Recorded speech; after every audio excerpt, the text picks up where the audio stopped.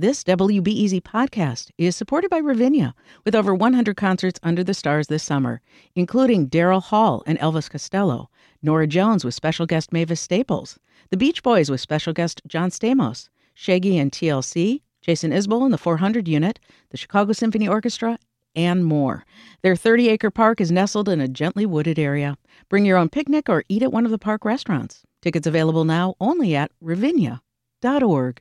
Hello and happy Friday. I'm Erin Allen, and this is The Rundown. You've probably been hearing a lot about the abortion medication Mifepristone and all the opposing court rulings over the past week. Most recently, a federal appeals court preserved access to Mifepristone for now, but they reduced the period of pregnancy when the drug can be used, and they said it can't be dispensed through the mail. Now, you're not tripping. This is getting confusing. But earlier this week, I mentioned that regardless of all of this, Governor J.B. Pritzker vowed to keep drugs like Mifepristone available in Illinois, and he's making good on that promise. My colleague Kristen Schorsch is reporting on this, and she first reminds us of what Mifepristone does. It's a key drug, also known as an abortion pill, that ends pregnancy and is typically used in combination with another drug. Dr. Allison Cowett is among several abortion providers in Illinois who say they're going to keep offering both pills. People should not get the idea that medication abortion is impossible without Mifepristone. The truth of the matter is, though, it's not as effective and it has more side effects. Providers are making plans to offer more in-person abortion procedures if the courts eventually restrict Mifepristone even more. And advocates are preparing to ensure travel and lodging for more out-of-state patients who might come here to access the medication. 3 years ago, scientists from across the country started polling people about their COVID behaviors. This would be stuff like whether or not they wear a mask, practice social distancing, etc. It's called the COVID States Project, and they use this data to look at a number of things, including who people were connected to and how those connections affected their health, as well as their trust in science and the government. The COVID States Project just published their 100th report, and my colleague Claire Lane spoke to a researcher at Northwestern University who was working on this, James Druckman. He says political divisions that existed pre-COVID are much larger now, and people's mental and physical health have declined. In Illinois, for example, roughly 21% of people surveyed reported a level of depression that could lead to evaluation or treatment. Right now, professors are reinventing the project for what they call the post-pandemic era. Now, if you're one of those folks having a hard time with your mental health stemming from COVID or otherwise, and you're a Chicago resident, maybe go to a public library for help. My colleague Shannon Heffernan is reporting that Chicagoans can now get mental health support from some local libraries. There are clinicians present who take both walk-ins and appointments. The service is open to all Chicago residents, regardless of insurance or your ability to pay. A counselor is available on Tuesdays in Edgewater, Thursdays in Beverly, and on Fridays in Kenwood at the Mount Greenwood branch and at the Blackstone branch.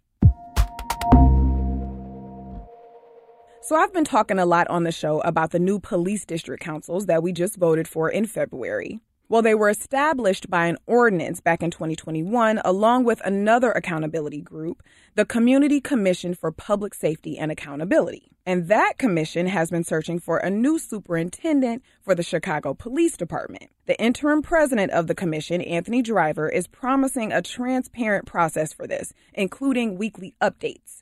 And he says they're going to forward 3 candidates to the mayor who will choose one of them to lead the police department.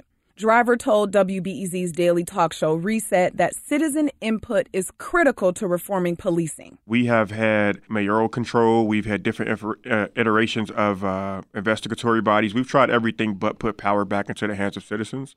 And that is what the goal of this commission is. We were created to inject the public voice into public safety. This week, the commission held its first forum to get public input on the search for a new superintendent. The next forum is going to be on April 19th at St. Sabina Catholic Church. And now for a few quick hits. Let's continue with St. Sabina. Earlier this week, Walmart announced that it's closing half of its 8 stores in Chicago effective this Sunday, which has definitely caused some tension. One of the stores closing is in Chatham on the south side, not far from where St. Sabina Catholic Church is located. Father Michael Flager says he hopes Walmart will meet with him to discuss its decision to close the stores. If the one in Chatham does close on Sunday, Flager says he will lead a protest outside another Walmart location and attempt to shut that one down. And Millennium Park has released its schedule of free summer concerts and movies that are going to start next month. There's the Chicago Gospel Music Festival on June 3rd, the Black Panther sequel on July 25th, and Everything Everywhere All at Once on August 29th. Check out the full list at the City of Chicago website.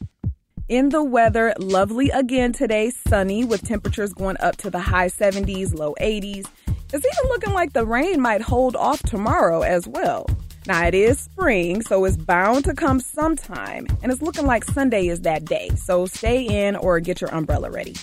And that's it for now, but on our afternoon episode today, we're going to get into all these faculty strikes in Illinois. Have you noticed that there have been at least 3 major strikes since 2023 started? These universities, the one other thing they can do really to contain costs other than, increase tuition is to cut costs. Yeah. And one of the biggest costs for a university is salaries. Lisa Phillip is a higher ed reporter here at WBEZ, and she'll talk about how low pay, low enrollment, and politics have created a crisis in higher ed, stemming back from 20 years ago. That's coming up today at 2 o'clock on The Rundown. I'm Erin Allen, and I'll talk to you then.